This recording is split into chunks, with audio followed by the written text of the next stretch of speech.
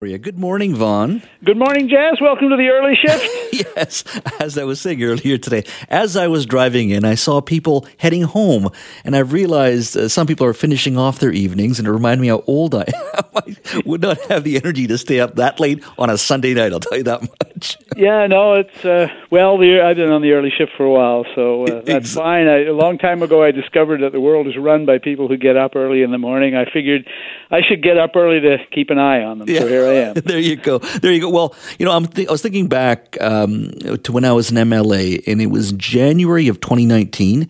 I was at my Lunar New Year's celebration, Chinese New Year, and it's a big event, as one would expect, in Richmond, and thousands of people at the shopping mall, one of the main shopping malls where we would meet.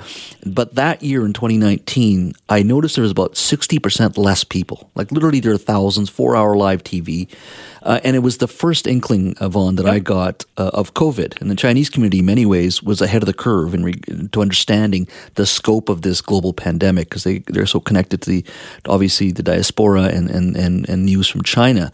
And here we are in December, still having this conversation. And the latest, of course, is the big announcement last week in regards to these regulations that have been brought in. There's a technical briefing today and a press conference after that.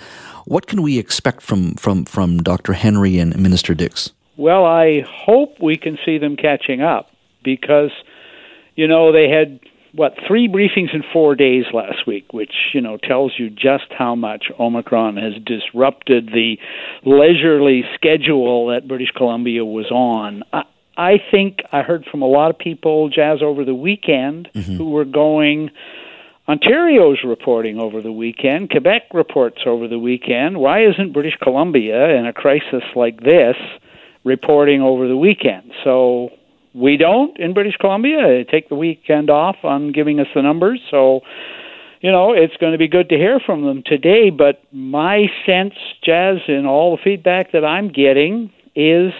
why is British Columbia so slow to respond? Where are the booster shots? Where's the rapid testing? Why? I heard from readers over the weekend who are going, listeners, why are they closing the vaccine clinics in some parts of British Columbia and giving people statutory holidays? I heard from people who said, hey, if we can work 24/7 to get the Coquihalla open, why can't we be working 24/7 to get people vaccinated? Now, and why do you think that is, though, Vaughn? I mean, the government, generally speaking, has gotten, a pat on the back on the way they've handled the pandemic, although there have been many cases where there was valid criticism. They seem flat-footed on this one, and I don't understand why. We've been in this for 2 years. Why is it so bad right now? Well, I'll say 2 things about British Columbia's response. And the first thing to say is you're right. British Columbia has gotten some things very right. We have one of the best vaccination rates anywhere. British Columbia, I think, found a good balance point between lockdown and keeping the economy going. It's shown up in the recent financial update for British Columbia. I think it took courage, and that courage was exercised to keep schools open when other places were closing and caving them. So I say all that as a preface. To me, British Columbia's great weakness has been a tendency to take premature victory laps, which I think has given the public the impression that it's over, and responding slow. British Columbia responded slowly to the second wave. It responded slowly to the third wave. It responded slowly, although it did respond, it does come around and do it, to the fourth wave. And I think here we are in the fifth wave, and we're not even acknowledging it. So both those things have to be held in mind at the same time. British Columbia has gotten many things right, but it has been slow to respond as each threat comes along. When I watch our response and other nations' response, I always think there's sort of 3 pillars here. There's the scientist or the public health officer, there's the politician, and then there's public sentiment. Yep. And when you look at Ontario and British Columbia, when it comes to booster shots, British Columbia will say, and our government will say, we're relying on the science. The science may tell you 6 months. But there's also public sentiment, and the politician has to weigh that. And in Ontario, they're moving a lot faster and saying anybody 18 plus, and we're going to move from 8 months or 6 months down to 3 months. Do you think it's a challenge also that we've relied a little bit too much on the science. What I mean by that is politicians sometimes have to make tough decisions and have to look and listen to public sentiment. And public sentiment, which you've nailed on the head here, is where's the rapid testing and the booster shots? Why aren't we moving faster and quicker to getting people the booster shots? Well, a couple of things about booster shots. So the message we're getting from the BC government is don't see people, don't meet indoors with people who aren't fully vaccinated. Well, I suggest to you, Jazz, that the science is changing. Fully vaccinated increasingly means 2 doses plus a booster shot. So, again, if you talk about this in British Columbia, you hear back from NDP supporters who say, well, that's Doug Ford, right-wing politicians, blah, blah, blah.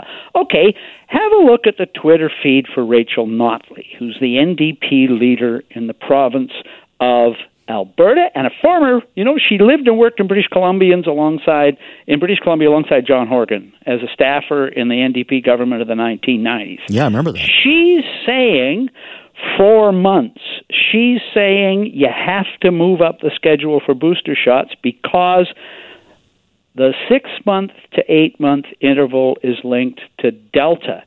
Omicron is more transmissible. As a matter of precaution, you should be looking at 4 months. So I think there's an emerging consensus everywhere else but British Columbia that you should be stepping up the delivery of booster shots. It's not just a public sentiment. I think the science is changing as well. Yeah. Well, we're going to be talking about COVID in the next hour with Health Minister Adrian Dix. But let's talk about another issue, which I'm very close to growing up in the interior, which is the forest industry. And you had a very good column this weekend talking about we have 2 major companies in this province, Canfor and Teal Jones. Both made major investments in production, but outside of British Columbia. Yeah, one of the big stories in the forest industry in 2021, the year started that way and it ended that year, was that British Columbia forest companies, they got a lot of cash, a lot of ability to spend. They spent a lot investing in increased production, tenure, mills, and they did it elsewhere. So the week ended, as you said last week, with Canfor and Teal Jones announcing Canfor $420 million to buy assets in Alberta and tenures. Teal Jones announcing a partnership for $140 million investment, state-of-the-art sawmill in Louisiana. And I went back on the weekend and just went back through the whole year.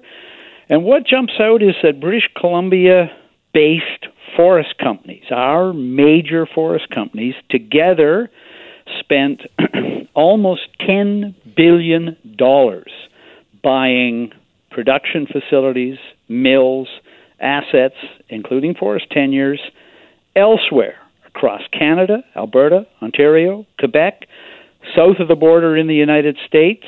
You put it all together, and I think it adds up to a fairly chilling comment about the climate for investment in forestry in British Columbia in 2021. So let me play devil's advocate here, and being a former BC Liberal here, there's always complaints that we need to restructure forestry in a significant manner. We are becoming so efficient at forestry, or at least extracting the fiber. We ship off raw logs to China and many other places, that the Liberals in 16 years didn't make the structural changes because it's very difficult. It's very harmful at times to communities because there is short-term job loss as well.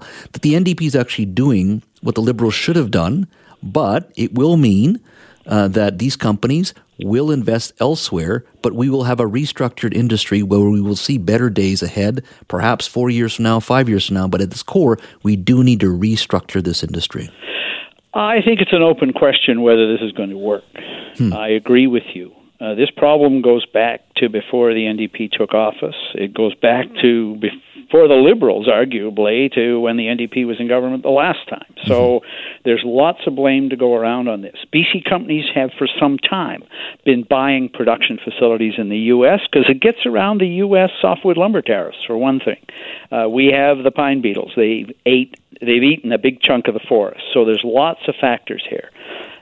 The specific thing that I think can be linked to this government and its forest policies in the last few years is they've changed the rules around tenure in particular. So forest companies get access to timber cutting rights, and in return they build facilities here.